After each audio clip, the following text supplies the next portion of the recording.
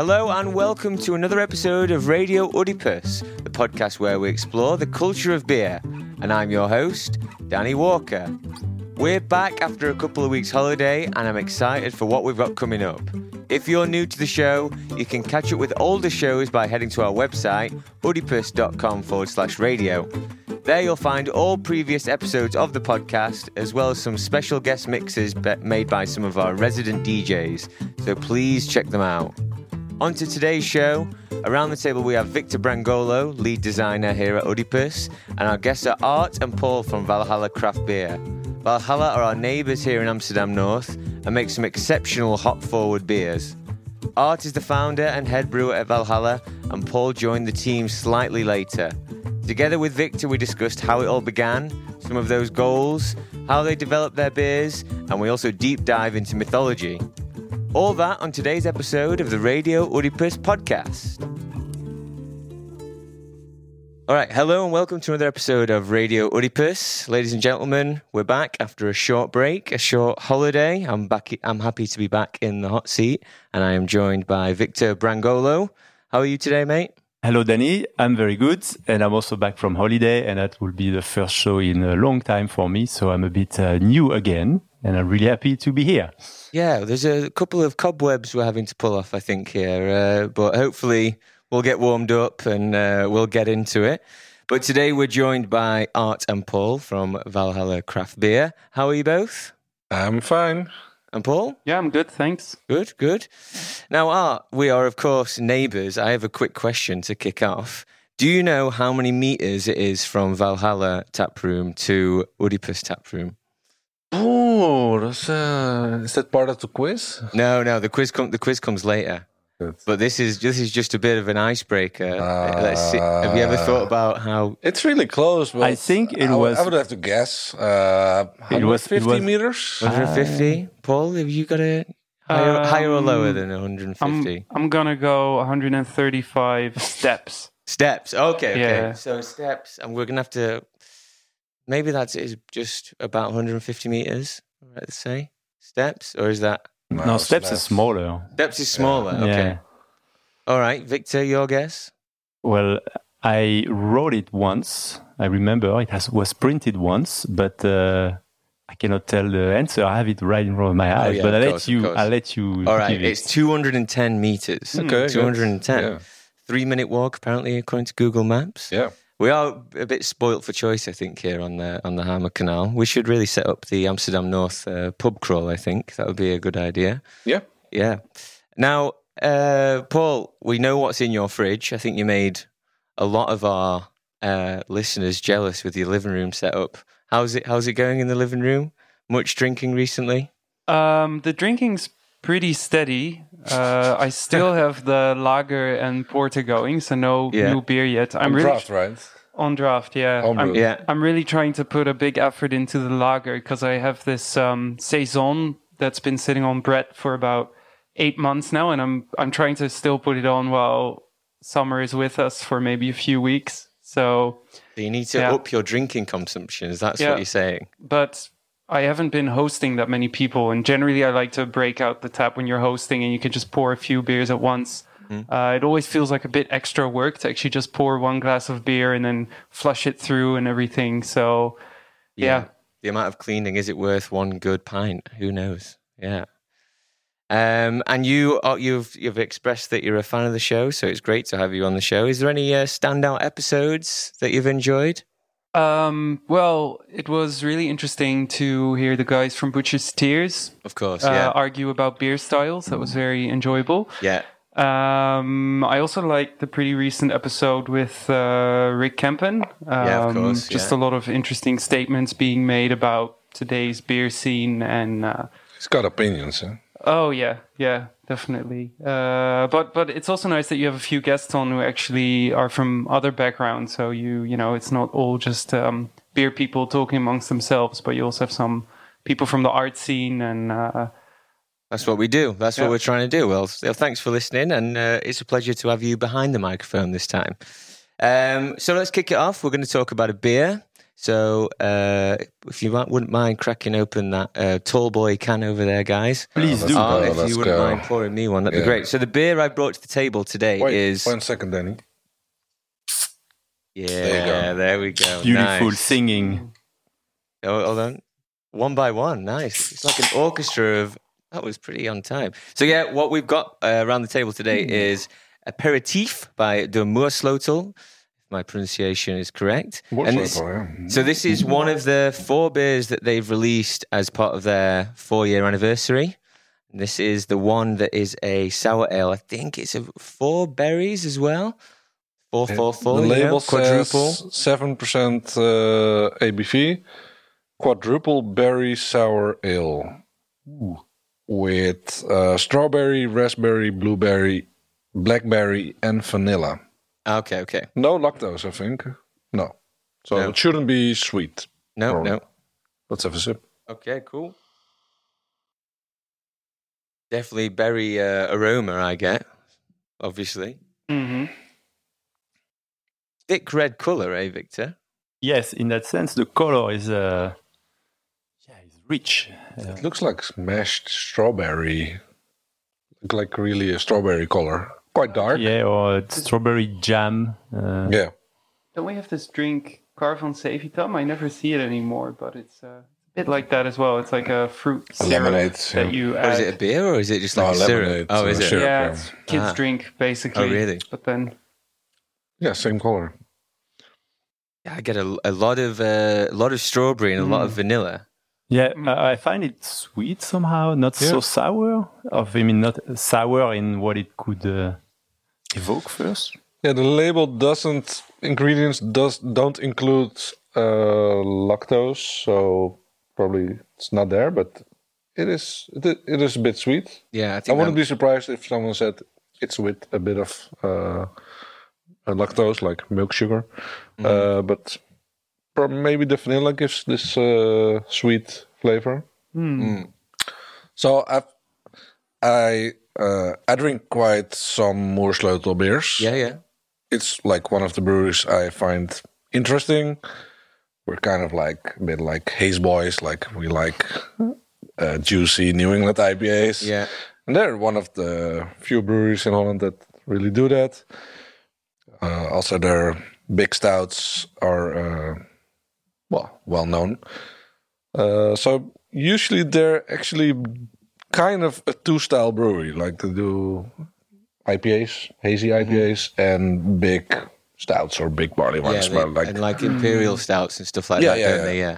So either big malty beers or really hop-forward new style IPAs.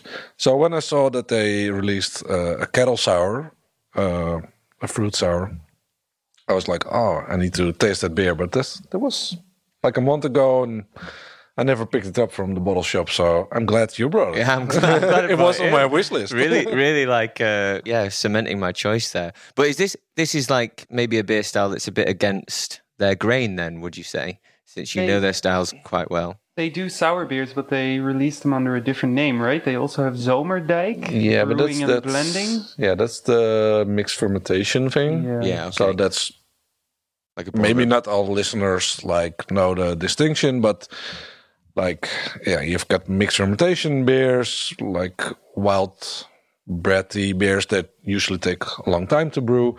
And then you've got what some people call the shortcut, which is kettle souring. Yeah. And that's like Berliner Weiss goes. Also what we do sometimes with like raspberry sour beer. So that's like a quick way of brewing a sour beer. So this is that type of beer. So I think it fits. I think it would really fit like in their thing next to the stouts and IPAs. Yeah, but also I think compared to a lot of the other beers they brew, which are very in your face, they will grab your attention in one way or another with extreme flavors. This one tastes fairly restrained to me as well. It's still... it's pretty accessible. Yeah, I would say so. Yeah. I mean, I don't think I would serve anyone their 12% barrel-aged stouts when they've never had anything from the Moersleutel before. But nice. Yeah, the other beers in the Four Seasons, if I don't remember off the top of my head, but one is an Imperial Russian Stout, I think. Then one is way more hoppy. It's more of an IPA. I think, if I'm guessing right, it's running on this theme of 4. So I think they use a combination of 4 hops. And then the fourth one, I don't remember. But yeah, is it also ran by 4 guys as well? Yeah, I think the here it says Vertigo Zodiac on the label. So I think like for each brother, they took their sterrenbeeld of their zodiac sign. Zodiac sign, yeah. Okay. And use that on the label. So I think it's 4 brothers. And funny thing, their dad has a brewery. Mm-hmm. So I knew their dad from some years ago at the beer festivals. Mm-hmm. He had a brewery called Vriendenbier, Friends Beer. And so at some point his son started brewing, and he was brewing like traditional styles like blonde, triple, double, whites, or maybe not sure. And his son's clearly from another generation started brewing 11, 12% ABV stouts on his kit. Started the Moersleutel thing, and I'm not completely sure, but I think that the Vriendenbier doesn't exist really anymore. No, and now it's more the Moersleutel. I think the whole family is mobilized around the Moersleutel. I think their mum runs the web shop, which is really extensive, I discovered. Right. So they sell lots of beers from other breweries as well. Yeah.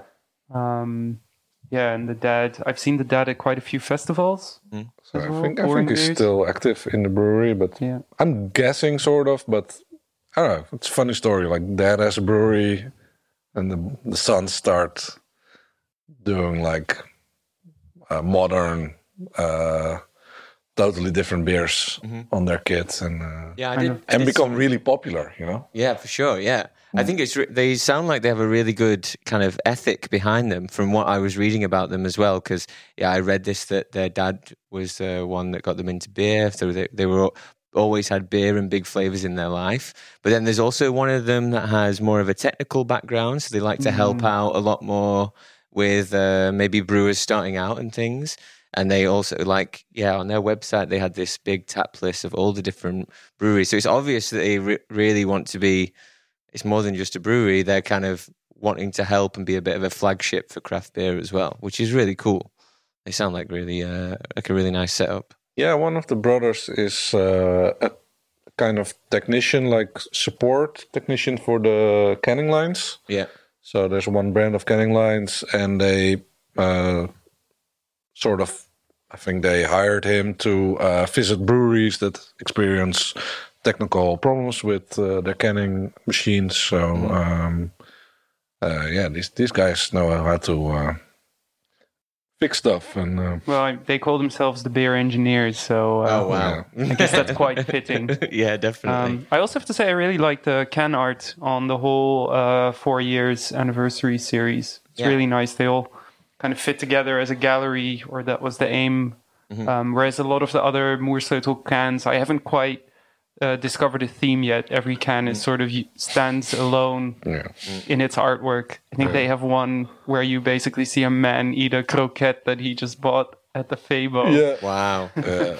What the hell? That beer is called good that Eating you mentioned Meat from the Wall. That was my interest for the design. I thought that would segue nicely into Victor's. Definitely. No, but also the fact that the label has a bit of a mirroring effect. So if you cut half of it, it's the same part on left side. So there's a bit of this idea of a balance probably there, or like the exact equilibrium between flavor and a mouthfeel. Maybe that's a bit the idea. Was there Virgo?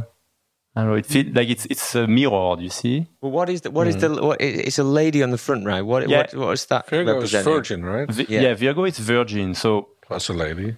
She's a young lady. But you said it's one of their zodiac sign of one of the brothers. That's what I read on social media. Yeah, because it's for me it feels more like balance, like balancing, than Virgin itself. But yeah, I mean it's the colors function quite well. I think the blue is a bit too present, maybe. The what is too present? Blue. The blue. The blue feels too present over the general pinkish and let's say berry world. The blue feels a bit too present, but that's my opinion. Mm-hmm. Yeah, all right, cool. Thanks as always for your opinion, Victor.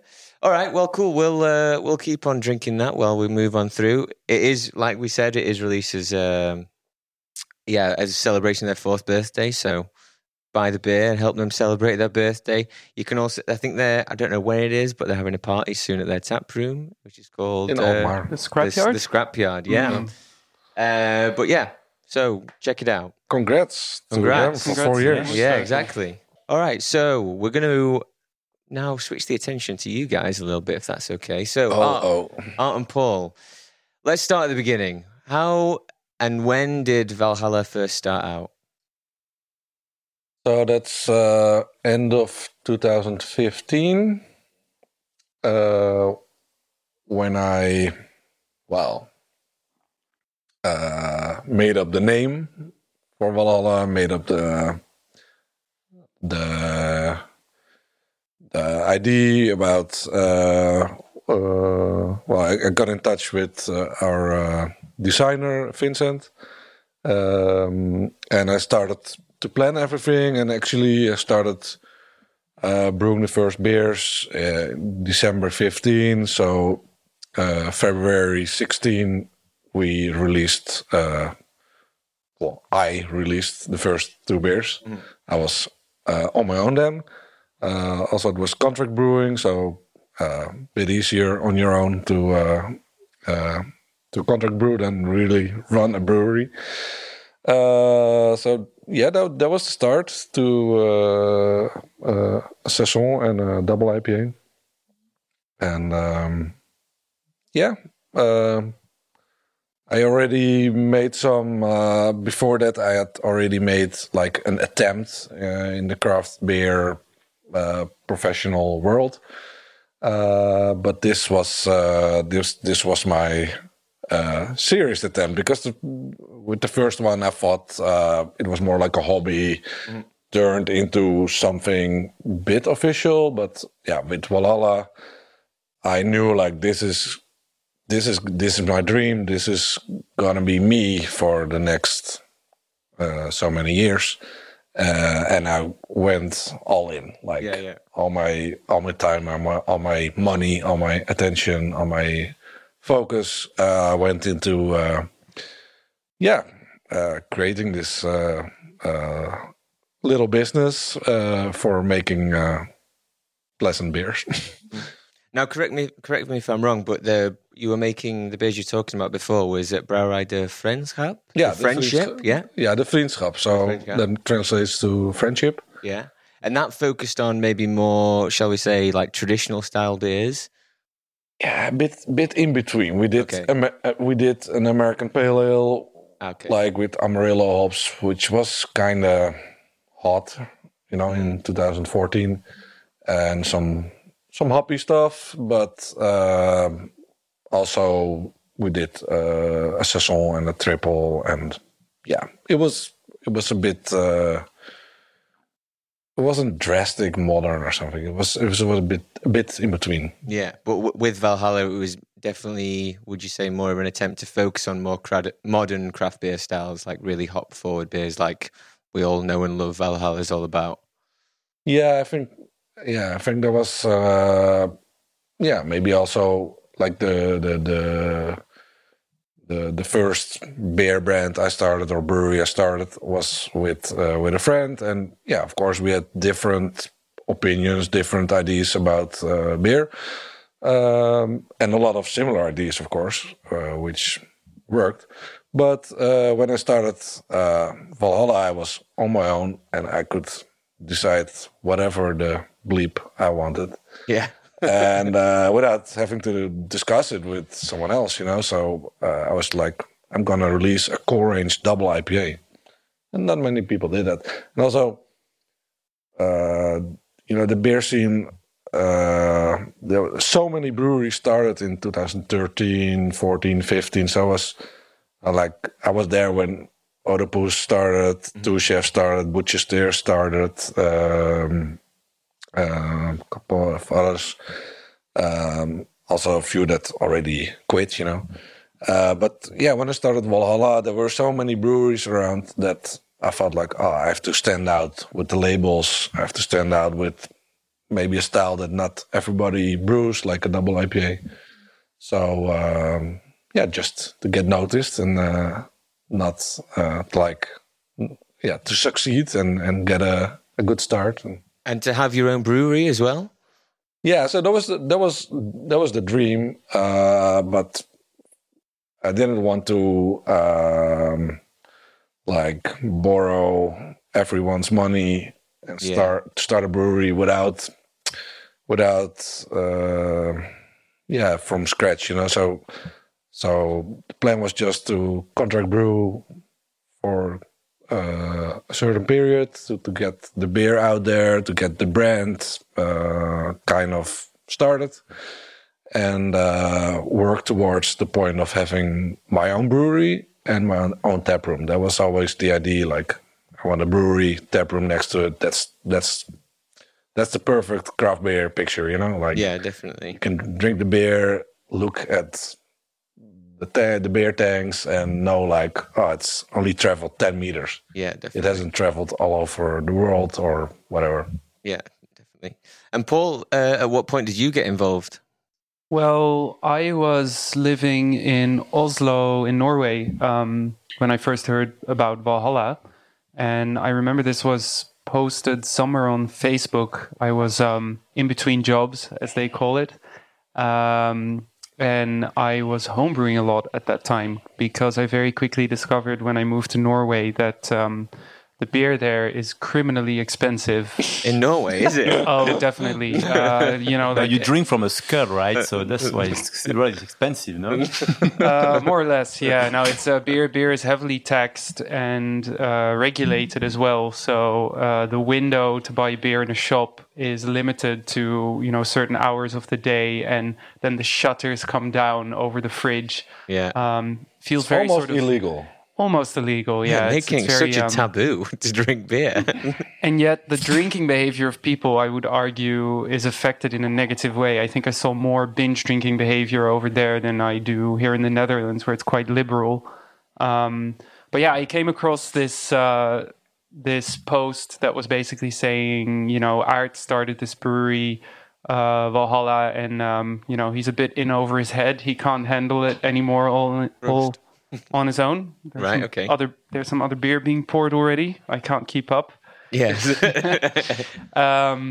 So I saw this post, and not really having tasted the beer before and not living in the Netherlands at the time, my first instinct was just to pick up the phone and call this guy, because I had a feeling, there has to be a good first sort of impression both ways to even make it worth it. So we spoke on the phone a bit about beer and everything, and then I applied, and not long after I moved back to the Netherlands and started working initially mainly with driving distribution around the city and doing some festivals. And, we were then still at a much smaller location than we are now. We were just a warehouse with the contract brewed beer, with a little small, tiny office on top of it. Yeah, and I mean, I've seen my role grow as the brewery grew as well. So I feel like at this point, I'm kind of the second one in the company who is responsible for a lot of the day-to-day administration and a lot of other things. And when Art is on holiday, I kind of have to take that responsibility. Step up. Exactly, Step but that's... Up, yeah. That's been really nice, actually, to go through that process and to just sort of see us grow and our team expand. Yeah, for sure. Now, did you have when you got your brewery and everything, did you have some initial goals, or was it mainly just to have your own brewery with a tap room, or did you have some other initial goals that you wanted to do? It's my goal to be one of the top breweries in this country. Right. Okay. So I'm ambitious, you know. Nice. Like, I'm not saying we're there or close to it or whatever, but that's the goal. Like, taste is different between people, and some people won't like the styles we brew.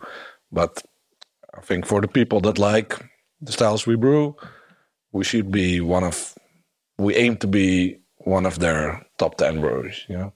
So that's what I intend. And you know, I did a lot of home brewing, and then started doing the contract brewing thing.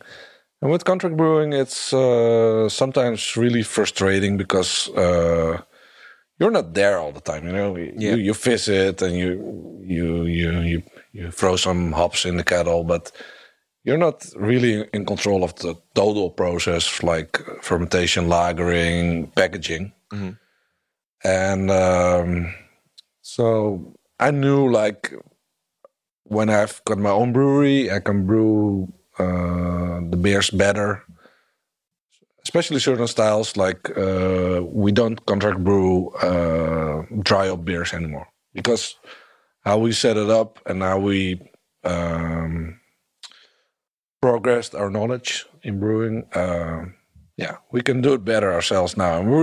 And so that was one of the goals, to have way more control over the beer. Mm-hmm. Do stuff that a contract brewery maybe doesn't like to bother with because it's not standard procedure or something. Mm-hmm. So it took some time, because at first the brewery was not like perfect.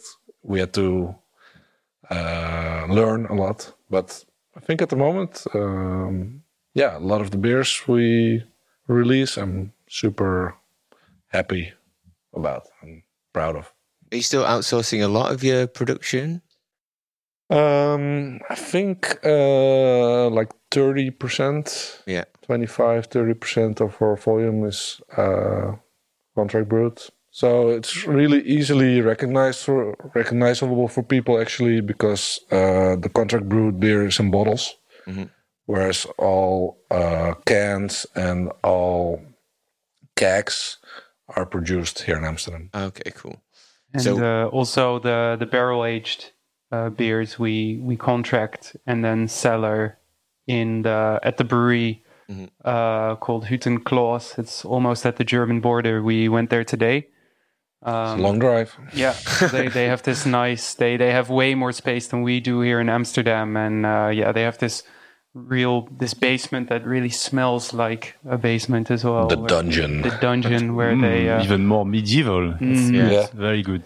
And there we can easily store the beer, and it's in no one's way, and it's very nice. The temperature is really even, which is very important for barrel aging. So. Yeah, we got this a lot of bourbon barrels, a lot of Scotch whiskey barrels, mm-hmm. sitting there with Imperial Stout, barley wine, the double bock beer. Mm. So we had a taste today. Now we mentioned we're joined by Victor today, and he's our in-house designer, and we're quite curious. And I'm quite curious what his opinion is, because all your beer concepts are based around gods and mythology.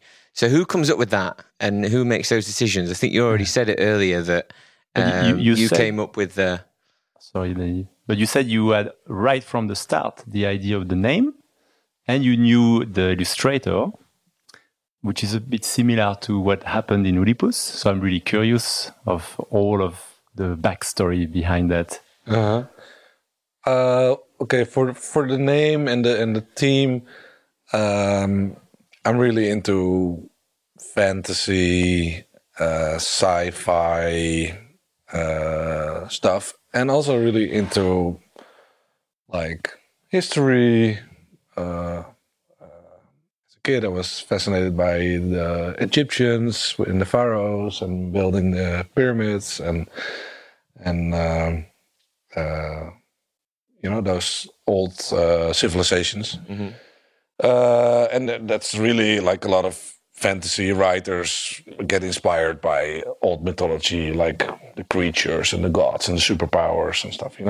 It's kind of connected. So that's kind of where I got this. That was the first thought. Like, I want to do something in that direction, And then I was reading this book, Extreme Brewing. It's called Extreme Brewing, right?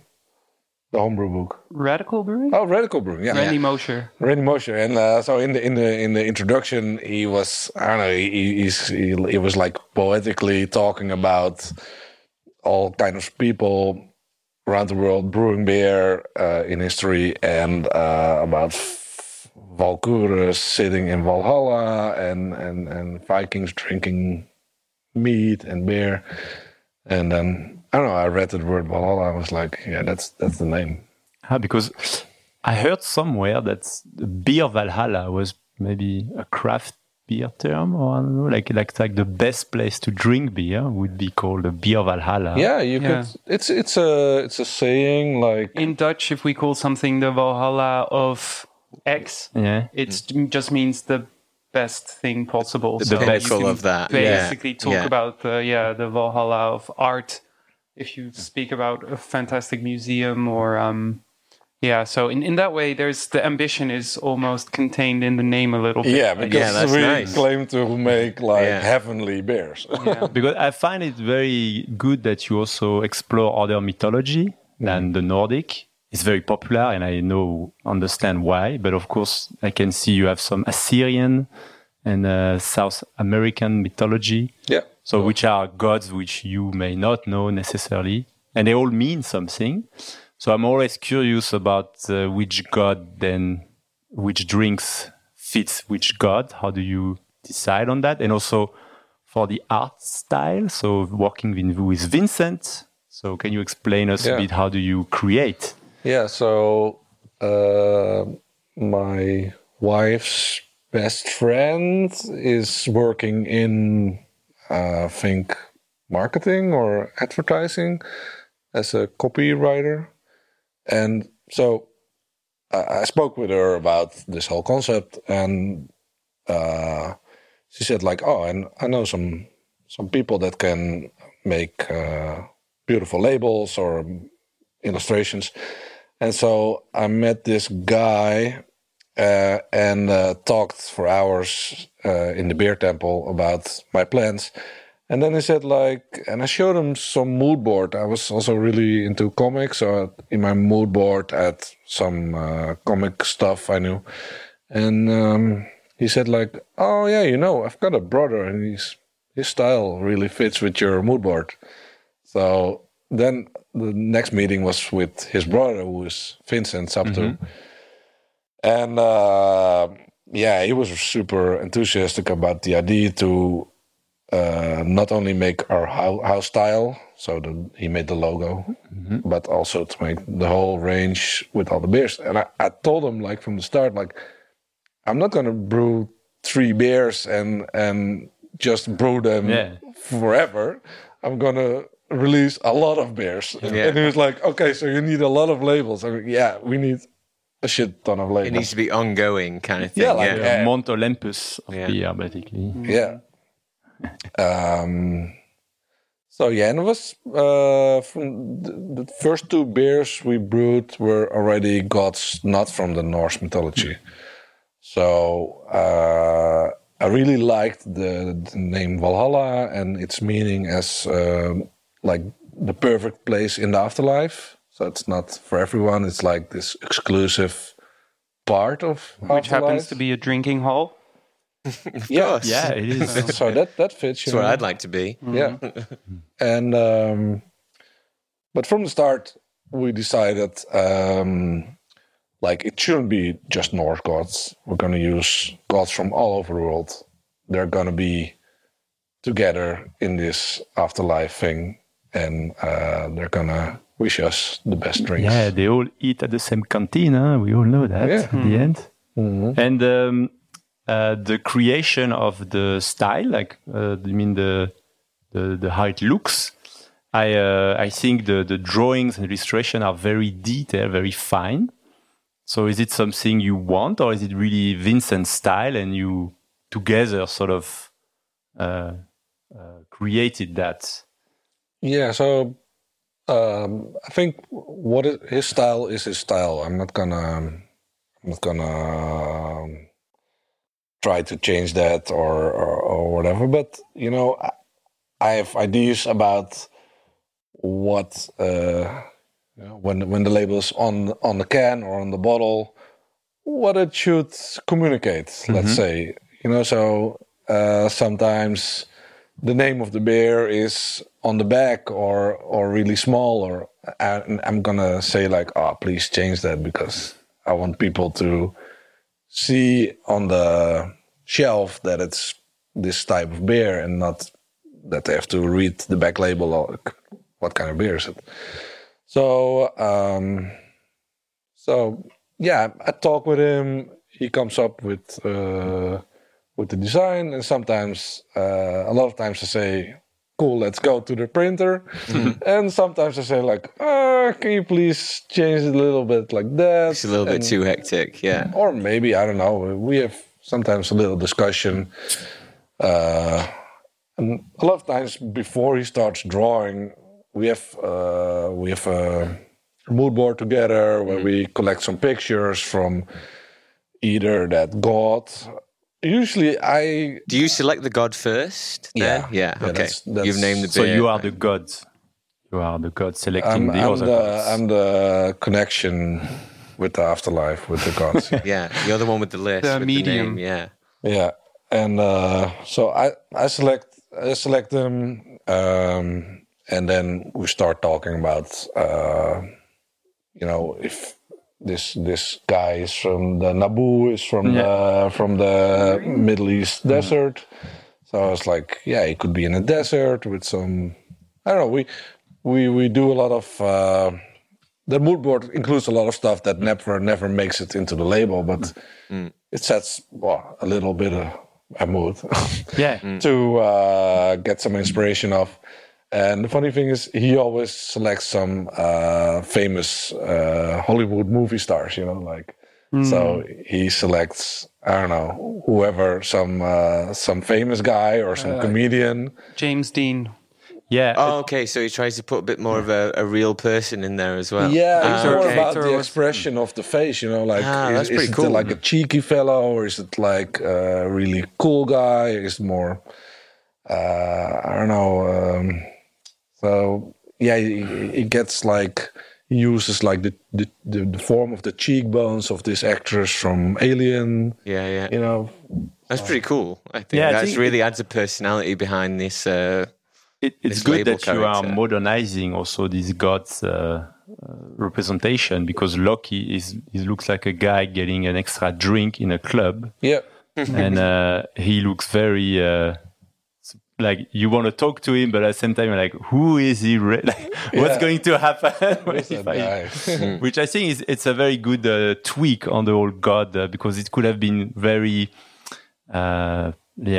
it could have been expressed in a much more traditional way, with very fierce gods being scary or anything, but they always have a sort of a side of this, like this Naboo is reading, but he really looks like it's mostly having a good time, you know. He doesn't feel so scary at all. I think he's a bit of a beach bum, right? Like, I'm getting a bit of the Lebowski, the dude. Definitely. Vive Lebowski. Definitely a bit of the dude, But also what's good with like a primordial gods is they have, in general, in their story, personalities. So they are not always good or bad. They always have a sort of a double edge, which is, you can develop and explore even more.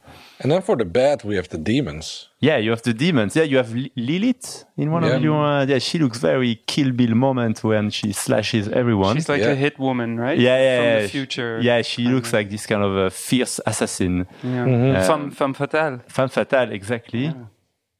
It's always a bit of a magical moment when Vincent delivers his artwork, because, I mean, we're not really part of his process. He doesn't keep us up to date asking, you know, should it be more orange, or should I maybe go for something purple? So, you know, when he sends us that first illustration, then we always kind of have this wow moment and say like, oh, it reminds me of this and that. And it's always really cool. one of my favorite moments in the the job. And I'm like, oh, come, Paul, check, come. We've got the email from Vincent with the design. Oh, great! But I also think if you look at our bottle art, it's really like a gallery. All the gods are sort of drawn from the same perspective, very sort of frontal. And if you put them next together, there is a lot of similarity in the perspective. Whereas with the cans, I think Vincent has become a bit more free. And it's a different canvas as well. A can is much wider. So I think it's allowed him to try some other things as well. That's what gets me about the cans and your artwork in general that I've seen is that it must be a credit to Vincent because there's so much depth to it, really. It's more than just like an icon. There's not just a god that is really more of like a comic book. Like you must give him the right things on the mood board. It has so much depth to it. Yeah. So maybe in the future we can either make little comics about these gods and their adventures. Yeah. Or some little animation stuff. No, but the theme also runs into your tap room as well, because I know it also kind of feels a bit like almost like a medieval kind of drinking hole, It's medieval meets industrial. Yeah, definitely. But there's a lot of wood, and you have like some swords as well. I've seen, got axes, shields, all firmly attached. So no bar fights. Yeah, and no drunken customers. Yeah, and Vincent made some nice paintings, like different imagery of the same gods, and they're on the walls of the tap room. Mm-hmm. And a lot of wood. So that was kind of my idea to get it more into that vibe. Yeah. Mm. So what are we drinking here? Tell me a little bit about this bit of the Oxo Moco. The Oxo Moco. Oh, maybe you tell. Well, yeah, Oxo Moco is the latest special that came out of our brewery. I don't recognize it, so I thought it might be new. Yeah, it came out last week and a half ago. Yeah. It's a double IPA that's double dry hopped. If you want some. With a relatively new hop variety called Idaho 7. Okay. It's one of those hop varieties that comes from the American breeding programs and has become quite popular in a short amount of time, especially for using in these, very intensely dry hop beers like New England IPAs. Although this is a clear beer, it's not hazy. I was going to say it's also quite for a double IPA. In my opinion, quite crisp and light, Mm-hmm. Is that something that you would get from the Idaho 7 or dry hopping, is it? It's definitely on purpose to keep this double IPA drinkable. Yeah, it's nice, yeah. And it's summer, so... It's a bit dangerous, actually. It's a bit dangerous beer. At the release, I had 2 and then... felt like it didn't contain alcohol, and then I stood up and I was like, oh, it does. But... well, it's not really the hops that make it crisp and drinkable. It's just that more like we use only the palest malt, so no caramel malts, no Munich malts, which keep it really light in the body. And we use a quite standard West Coast ale yeast, which really dries it out. It ferments most of the sugars we put in. So in the end, it's 8.5 ABV beer that's still quite drinkable. Mm-hmm. Nice. And one more note on the hops is that we used both the normal hop pellets, so the ones that are just compressed from hop flowers, but we also used the cryo version. And cryo is an extra processed type of hop where they really only take the lupulin powder and squish it together. And actually, when you see it, the product before it goes into the tank, it's almost like hash. It's extremely sticky with all the hop oil, extremely fragrant. We rubbed our fingers on it, and I think 2 hours later, you still have this amazing hop aroma it's good stuff on your hands. Yeah.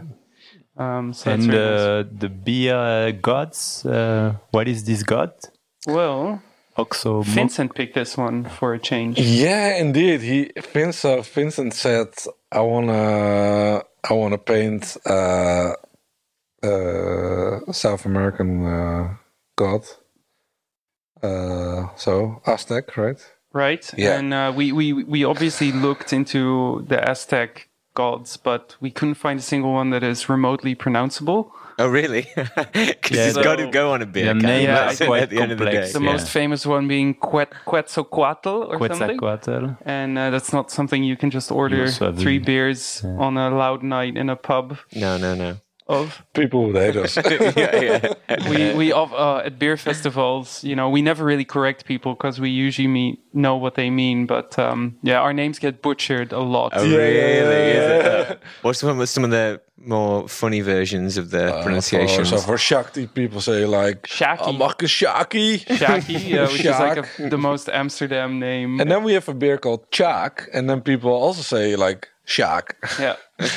And Osiris, people say like Osiris, or they just add extra letters to it. Yeah, they start giggling. They make it more complex than it is. Yeah, and sometimes they don't get past the first syllable, and we just try to serve them as quickly as possible, not make it more awkward. Sometimes they'll just say the beer style, so just to avoid having to go through that.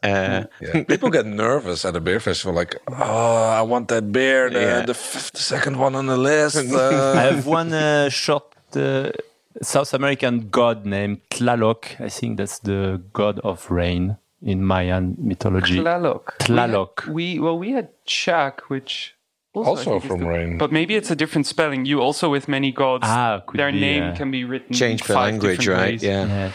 So because the other gods are really complex. Huitzilopochtli or something like this. It's hard to pronounce. Yeah. But Oxomoco is the goddess of night, stars, planets, and the calendar. Yeah. We're going to take a quick break from our conversation with Paul and Art to call Milan Groot. Milan is a chef and new colleague of mine. I was keen to get to know Milan, so I thought the best way was to check out what's in her fridge. So, let's give her a call. Hello. Hello, is that Milan? Hey, yeah, I'm here. Hello. Hi, how are you doing? You okay? Oh, super. Thank you very much. How are you? I'm very good, thank you. I'm very good. Listen, I've called you to try and find out what's in your fridge. Right. Okay. Can you tell me what's in your fridge? Yeah, I've been sitting right next to it. Great. Got a couple of bottles here in the bottom. Apple cider. A friend of mine made it. Okay. He makes it in Amsterdam. He sometimes just goes wild picking apples and then makes cider with his Portuguese friend. Ah, nice. So he gives them to me. Is that like commercially available, or is it? No. Just I got a lot of hobbyist friends, and a lot of them. I have a lot of their stuff in my fridge as well. It sounds like you've got great friends. Yeah, no, definitely. We keep each other alive and drunk. Cool, yeah. Next to that, I have like a bottle of wine that's been open for too long, I suppose. My homemade elderflower syrup. I made like a month ago or something like that. Nice. And I was picking and ended up with 11 liters of elderflower syrup. That's quite a lot. Yeah. First time I tried making it, and I was like, I don't know how much I need. And I ended up, I think I had enough bottles, but I've been trying to get rid of it for so long. Yeah. So I've been giving it to neighbors, giving it to friends, doing a lot of cooking with it, of course. But I still have a lot left, so that. Yeah. Nice. What else? Yeah. I have a very tiny fridge. I live in an Amsterdam apartment, so obviously I kind of have more space than just a tabletop fridge. So for me, it's always a bit like fitting. I can't have more than 3 bottles at a time of anything in my fridge. So, as a chef, I always expect a chef to have a fridge full of goody and exciting kind of things. Is that a misconception, or is it always full of exciting produce? Well, today definitely. Yesterday, I was baking some pies for tarts, like little tarts with fruits from my own garden. Yeah. So I have a lot of that left right now. It's little tarts made with goat cheese mousse, sweet goat cheese mousse, and caramelized plums. Anyways, what else? I got 4, 5, 6 different types of homemade hot sauces. Oh, nice. Yeah. Are they fermented hot sauces, or how are you making your hot sauce? Yeah, I ferment them. Two of them are mine. One of them is jalapenos, and the other one is just red chili. Oh, nice. Habanero. So I fermented them for about a month, and then I pureed them. One of them is super nice. It's almost finished. I gave it away to lots of friends. And then I have a couple of other ones made by friends of mine. So we sort of share and give each other samples of our hot sauces. Okay. Yeah, there's this whole group of artists in Amsterdam who all sort of have this obsession with making their own hot sauces. So once upon a time, they all come together and they share it. And you let each other taste how hot their hot sauces are, which is pretty nice. Sounds great, yeah. Yeah. Secret hot sauce society. Just to bring it back to drink a little bit, do you have a preference when drinking at home? Is it wine that you would buy more, or beer, or spirits? I think mostly wine and beers. Oh, nice. Definitely. It's usually something more casual, like I work a lot late at night, so when you come home, you don't really want to start with drinking a spirit or something like that. Right. Sometimes something nice, something chill. And what sort of flavors do you like when you drink? Is it more like sour flavors or bitter, fresh? Sour for sure. Nice. Sour, yeah, definitely. Like a good sour beer is my favorite to go place. Cool. Do you have a go-to sour beer that you would always buy? Yeah, I do like just a normal Kriek. I remember, like in Antwerp, I always go for the Kriek. They have on the bar, just like that. It's perfect, super cheap. Good old Geuze, stuff like that. Yeah, nice. I don't know. I always try to change it up a bit. I used to have a friend who was really into sour beers, so we just have beer tastings all the time. He would bring over the beers, tell them what they were going to taste like, describe sort of the sourness levels, the depth of things, and then I would try to find cheeses that would fit to it. We do this whole sour and beer and cheese pairing sort of thing. It was fantastic. Yeah, it sounds fantastic. Yeah, and yeah. Great. Yeah, the sour beers are way better suited to pairings with food. Yeah, for sure. I love the polyamory as well. It's like really one of my favorites. So nice. I got to work with it soon. yeah. You've already got the job. You don't need to tell me how much you like it. I can actually be excited about this. Yeah, I know. Thanks for chatting with me. I'll see you in real life very soon, I hope. Sure. Cool. All right. Best of luck with your day. Bye, Milan. Yeah, you too. Have a good day. Bye. Ciao. A very special thank you to Milan. If you're in Amsterdam, you can find Milan cooking up something good at our new spot in the east of Amsterdam, the Bad House on Jarveplein. Hopefully see you all there for a beer. You can get in contact with me to talk about your fridge via the address radio@oedipus.com. But for now, let's get back into it with Art, Paul and Victor. To move it past the gods a little bit and back to the beer, back on Earth. We a lot of the people that we've had on the show have been kind of makers and kind of they kind of create certain things. And I want to talk about you kind of as a brewer or as a creator of beer a little bit. Would you say that you have a certain profile when it comes to your beer making, focusing on maybe more hop forward beers? So what are some of your favorite beer styles to make as well? Yeah, so we brew a lot of India Pale Ales, IPAs. Like Loki is our most popular beer, so it's the beer we brew all the time because bars serve it on draft and people want to buy cans. So we brew a lot of IPA, but we also brew a lot of other things, but mainly they're in smaller batches. So if we brew a stout, it's just 1,000 liters. Mm-hmm. It's enough for 2 months or something. And so we do some imperial stouts. We do some the barrel aged program, which all will be released autumn and winter. We do the Saison, the Osiris, core range, and we like to brew a lager sometimes. So we've got the Apollo. It's primarily for the tap room to have like a basic drinker, thirst quenching beer, but we also sell it on cans. Mm-hmm. So we're kind of an IPA brewery that does other stuff. Yeah, but that's our bread and butter, I think. Yeah, those are the beers that keep the lights on, as they like to say in the industry. Yeah, for sure. Yeah. And how do your new beer ideas come about? Is it via the god or is it via the flavor? Yeah, so one thing is I've got these dreams. Oh yeah, let's talk about them. And, well, not too much. It's private, but yeah, like somehow this God connects to me and gives me this assignment. So that's one part of it. The other part of it is getting beers from the Beer Koning and Sterk and other tap rooms, breweries. Taste them, usually with my colleagues, and say stuff like,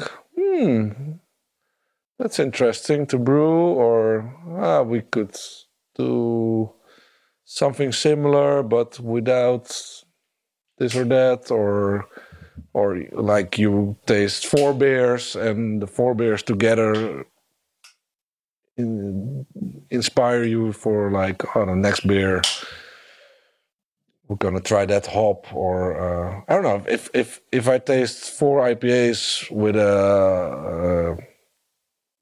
a new hop variety that I didn't know, and I'm pleasantly surprised by all those 4 beers, I'm gonna try to buy those hops.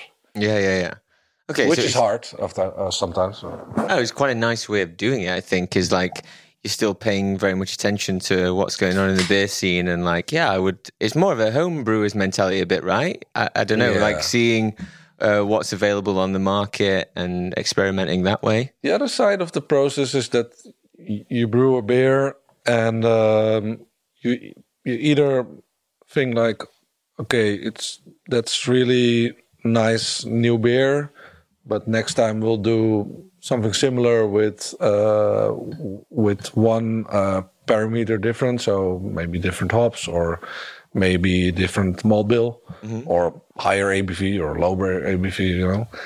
So sometimes, like one beer leads to the other beer, because you've brewed maybe a small stout, and then you think, next time I'll use kind of the same recipe, but boost it up to 9% ABV or something, and see how that turns out. And then the one beer leads to another. And in the meantime, we drink other people's beer and get surprised by those.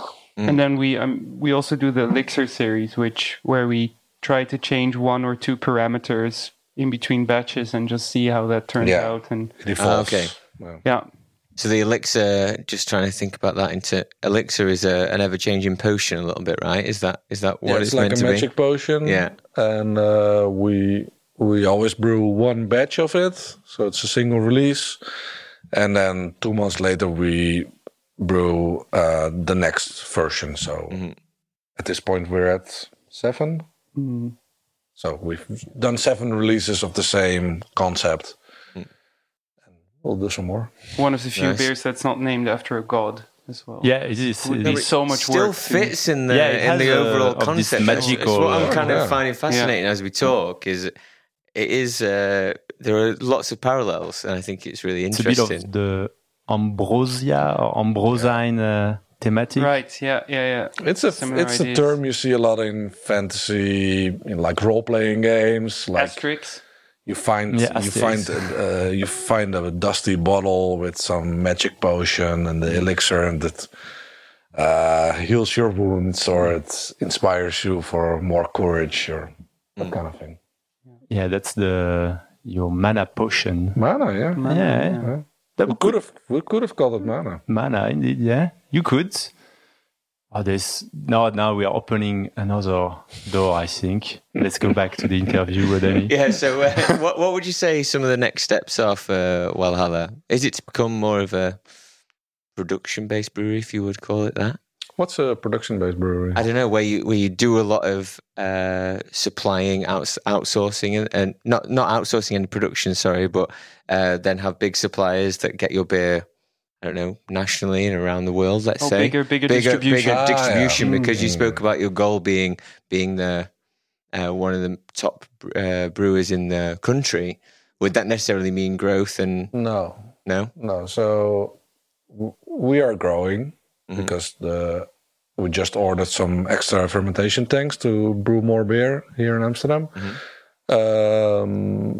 But we're growing like slowly, organically, And I'm like, I don't like to imagine having a staff of 40, 50, 60 people. Mm-hmm. I would get crazy, like managing that. I would probably only be managing people and not doing stuff myself.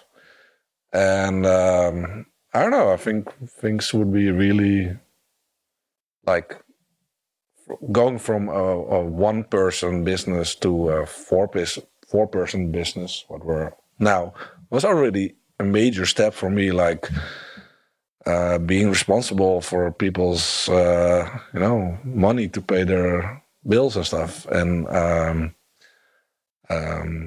the whole money side of running a business larger than just me myself.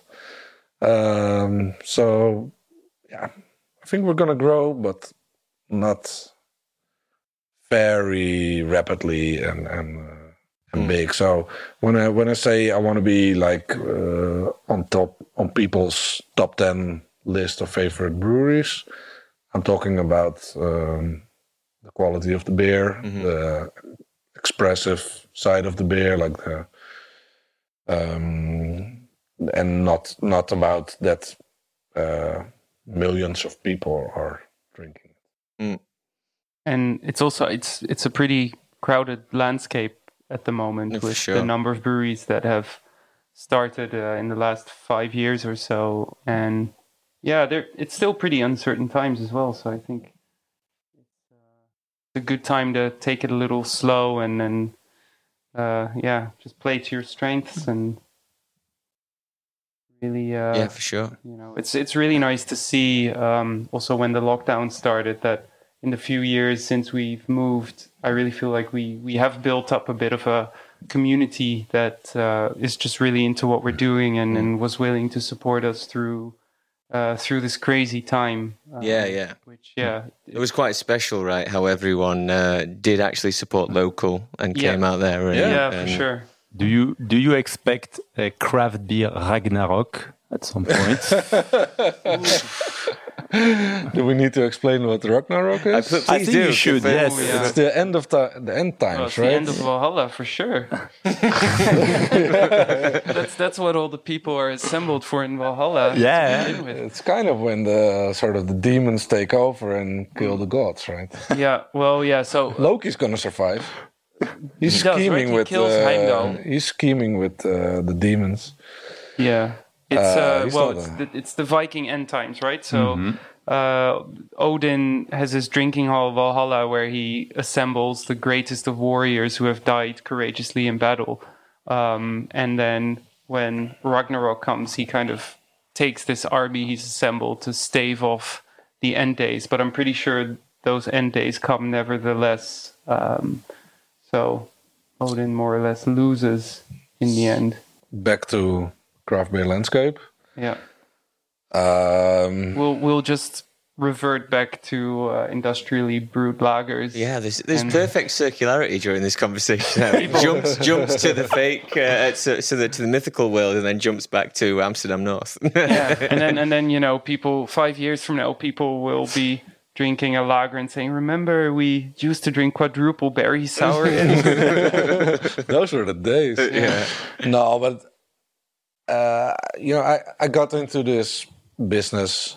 It is a business since 2013, and those were the days that a lot of young guys started. There was this whole new kind of movement. So a lot of the new breweries we know started back then, and every year, every month, you heard about a new brewery starting up close to you or a bit further away, and that has stopped. So last year, I don't think the number of breweries really grew a lot. So I think really good thing that's happening is that people that started contract brewing start their own brewery, like we did and Two Chefs did and Oedipus did. Frontaal is a good example, Van der Streek. So I I really welcome that. Seeing people really brew beer and not just being only having fancy labels. We talk about labels a lot, but they're important. But the beer is first. Mm-hmm. And definitely. I think there's some beer brands out there that they call themselves breweries, but they're just beer brands. They have a nice logo, nice marketing, but they don't brew beer, and they never want to brew beer. So for me, that feels lazy and like a thing that disingenuous, maybe. Yeah, and a thing I don't care about for the future. I really care about the people that invested in a brewery, started their own thing, and I hope they're all gonna, like the best of them are all gonna survive for the next 10 years.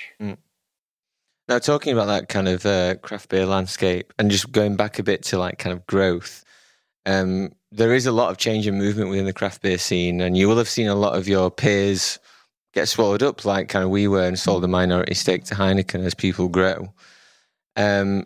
As you could call it like a big beer category, but you're still fully independent, and it sounds like something that is a big part of what you do as well, staying independent. How do you view that kind of shift within craft beer?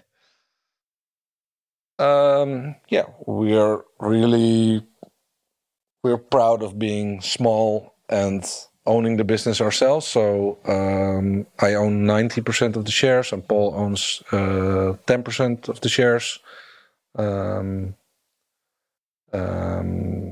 So that's really transparent for us, like it's really clear what we are, who owns us. From my perspective, I'm really proud to be that. I'm proud to be small. Like, I don't need to be much bigger than this. There haven't been a lot of breweries in Holland that have been like bought by Big Beer. Not so much, but there's in the international scope, a lot of breweries do when they grow. Beavertown thing and Goose Island and quite some examples. I think at some point you will simply run into possibly a ceiling of what's possible and remaining fully independent. I mean, if you want to grow. Yeah, if absolute growth is one of your goals, then I think at some point you're going to need, a significant partnership or some kind of infusion of financial means to really make that next step. And that's kind of like an existential question, I think, that each brewery needs to make up their mind on where they want to go. Yeah, so a lot of times when it's always a big thing, like a big social media thing, like when a brewery announces like, hey, we've sold our shares or the whole brewery to Heineken or AB InBev, usually one of those two. And there's this press release with some quotes and some reasons why. Yeah, justifying. And I'm always reading them like, I'm not convinced. So I think that's being said a lot at those moments is like, we need this big money, big partner to grow. Mm-hmm. Then I think, but why do you need to grow? Mm-hmm.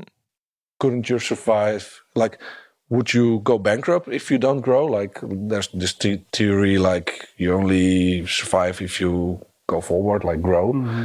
Couldn't you be stable at the point you already reached? Like a really nice point for most of those breweries. Like they're not tiny. Like they've done their thing. They've showed what they can do. So it's this reason. Like, we need their money to grow further.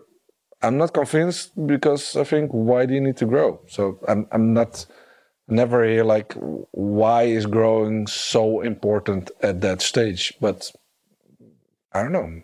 That's almost a question of macroeconomics, right? Is growth always its own justifiable cause? Yeah. Or can you reach a point where everyone can have a good salary and benefits and make the beers they want to brew exactly and reach can you make what you want to make without compromises. I think that, to me, that sounds like the ideal way to be. Definitely, almost. yeah. It reminds me of what the guys from Butcher's Tears were saying a bit. It's more about like kind of self-placement, where you kind of put yourself within that world, whether you want to be a modern craft brewery or it's more in that way, because they were just like, we don't put ourselves with kind of them. We do our own thing and we focus on the beer, let's say. Yeah. So in order to wrap this up, I think conceptually you're staying polytheist. You're not becoming monotheist. Yeah. Okay. You're sticking with your gods. Many gods. Yeah. You're not turning towards one, technically. So, Paul, I have a question for you, because you have a close relationship with the homebrewers here in Amsterdam. How is that scene in Amsterdam? Is it still alive and going strong? It is in the virtual realm. We haven't met up physically now since March. Yeah. But it's really nice to see that people are keeping each other posted on the brews they're doing, and we have a Google group that's quite active, so people can always ask for input on almost anything, also outside the realm of brewing at this stage. But I was really pleasantly surprised. Coming from Oslo, I was in a home brewing group with a bunch of guys, and we all kind of started brewing, like I said, because the beer was too expensive. So it's massively, it's almost a mainstream hobby, I would say, in Norway, to make your own beer. And then here in Amsterdam, this home brewing group got together at Foeders not long after I moved back, and it was really nice. It was a far more international group than I had back in Oslo, and also a bit more diverse. There were actually a few women in the group, which was refreshing to see. Definitely, yeah. And it's just been really nice. We've been setting challenges, so every once in a while we'll do either a creative challenge or we'll do a style challenge. And we did a cloning challenge. We tried to brew Mannelifte actually, and then Sander came to judge the beer. My bottles, some of them had exploded before they even made it to the tasting. So that ruined your chances. Mine was like a brute version of that beer. But yeah, no, it's been really nice to see the group grow, and quite a few of them were represented at the Homebrewers Festival that we both hosted together last year, was it? Yeah, 2019. Spring, I think, yeah. So I definitely think we'll continue once things are safe again and back to normal, whenever that may be. Because I imagine one of the best things of a homebrew group is that you get to taste each other's brews and critique it, or taking inspiration from each other. Like, hey, what kind of yeast did you use for this one? Or and something that's really interesting about it is that homebrewing allows you to play with some variables that are much trickier to do in a production brewery setting. So you can easily split batches, dry hop with one hop or the other, do something with your yeast. You get to kind of play around with beer that's different from what you'll experience from the beers you buy in the shop. And also it's extremely educational to drink beers that are not quite perfect. It actually really makes you respect, the professionals that manage to basically brew at least a clean beer time after time after time. Yeah. And spot on. Yeah, it's it's always an extremely welcoming community. So literally anyone can come with anything. It doesn't even have to be beer to share, and everyone's always really constructive, and that's really nice to experience. Yeah, that's great. I'll have to talk to you after the show, get some notes, because I'm thinking about getting into doing some home brewing myself. You don't even need to bring beer. We usually have too much anyway. So. Oh, great! All right, well, I'll come down. You're brewing at home, right? No, I don't brew at home. I don't make any beer. But it's since doing on this process that I'm like, I really want to get into it, because I'm learning more and more. And then we've had 3 or 4 different conversations about home brewing.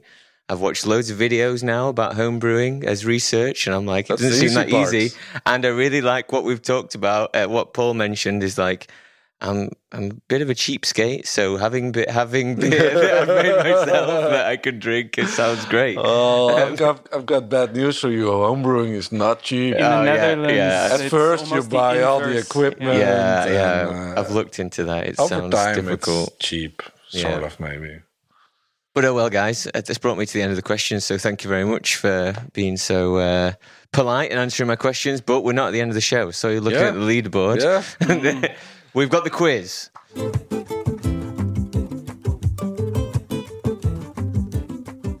Now, the quiz, yes. The quiz, Victor's very happy about it, and it very much fits what we've spoken about today.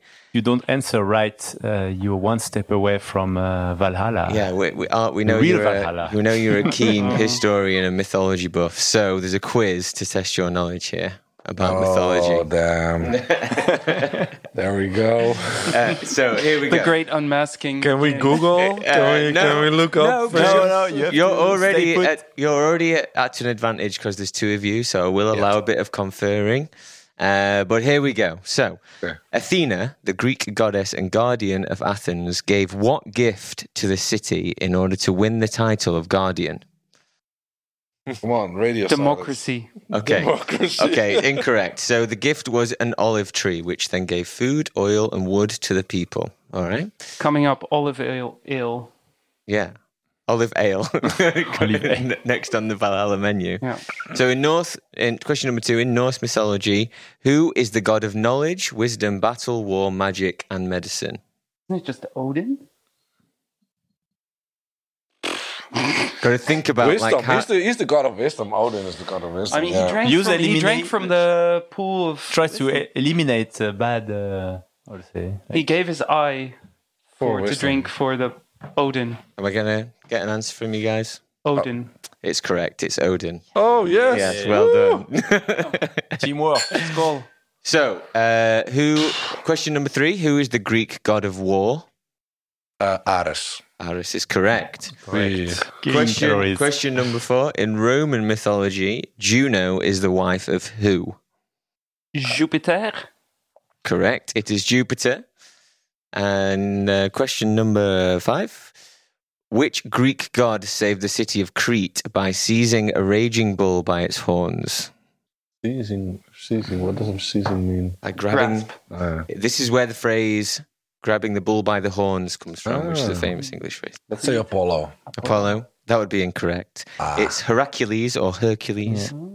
Is he a god? Yeah, I'm afraid demigod. Danny is a demigod. He's a not demigod. God. He's He's a not hero. a god. He's half human. But half... okay, sorry, I framed the question wrong. But I should have said within Greek mythology, because he's still a character within it, right? Sure. Yeah. He is, but he's not a god himself. He's actually demigod, demi-point. Yeah, but in the storyline of it all, you know. All right, sorry, Victor, I'm getting criticised on this. So, okay, how many sisters did Medusa have? The Gorgons. They were, I think she was one of 3. The 3 Gorgons? I think it's one of 7, but 7? oh, yeah. Somewhere in between. Either one. 3 or 4 is the my... 7 hops. So two sisters. 2 sisters? Yeah, I think there were 3. Is that your final answer? Correct. 2 sisters. Well done, Paul. That was very good. Stuff. True or false? Zeus would transform into animals in order to seduce women. True. Absolutely true. He's a bad guy. He was a bad guy. Yeah. Well, bad guy. He was a god. Yeah, he was a god. He used what powers he had. Many people do that on weekends. You know, they transform into animals, seduce others. Yeah. You mean furries? Not only guys. Yeah, people shift personalities to seduce each other. Some makeup. Yeah. Some gel, some fancy clothes. The next question is, in Norse mythology, who is the god of mischief, guile, cunning, and trickery? Loki. It was a bit of an easy question, right? That's a... Yeah. Bit of a Valhalla special. It's correct. Yeah, it's correct. It's correct. No trickery here. No trickery. No. So in Egyptian mythology, who is the lord of the underworld and judge of the dead? Osiris. No? Yeah, no or not? No, I think you're right. Yeah. I'm pretty sure Osiris, you're right. yeah. Or is it... Well, yeah, he's mainly... Osiris does the thing like traveling between the... Yeah, he's like the middle ground between the afterlife. Yeah, so it's the other guy. Seth? Yeah, it's not Osiris. No, he's more like in between, like... I'm going to have to take an answer, guys. So it's all interpretation. Then he's tricking me with his eyes. Like I say this thing and he looks at me like, oh, you're really sure? It's probably wrong. And then I doubt myself. Okay, so I'm quite a pop quiz fanatic. And I do stand by the theory that the first hunch is usually the correct answer. So. And that answer would be, Paul? Osiris. And it's correct. Well done. Well, you tried to trick me with your eyes, man. I know. I'm sorry. I really like that there's low scores on here. The other god was the one who eats the heart, right? Seth, yeah. Is it the one who eats the heart of the people waiting to enter the afterlife? That's disgusting, man. So the last question we have: who is the Greek god of intoxicating drinks like wine and beer? Beer. Also, just intoxicating drinks. Dionysus is the Roman. Yeah, so then would it be Bacchus? Bacchus. It's Bacchus. It's Dionysus. I think you introverted. Bacchus is Roman. Bacchus is Roman. So incorrect. Right? Yeah, but that's mythology. There's never a really clear line between worlds. All right, because of the question about Hercules, which why do they get an extra point for that though?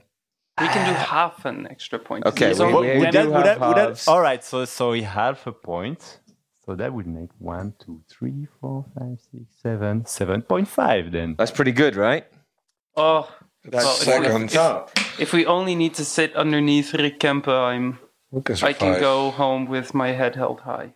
But yeah, you're in second from top, guys. That's pretty good going. I would be congratulations to you guys. I feel comfortable there between Matthias and Rick. Yeah, definitely good. Definitely good. I mean, like, if it was up to me, it would be 7. But Victor's a nice guy. Yeah. But well, I think Rick had a perfect score, didn't he? Oh my! Disappointingly perfect. It was. I was shocked. I was a bit speechless at the end of that show. It was the Untapped quiz, right? Yeah. But Rick I'll have to go. Probably a god himself. It made me review what I was doing altogether there. But let's cap it off by just saying thank you very much, guys. It's been a pleasure to drink a beer with you, ask you some questions, and quiz you about mythology. So thanks for joining us. See you again soon. Thanks for having us. Yeah. Cheers. Very enjoyable. Cheers, guys. Thank you. Cheers. Nice one.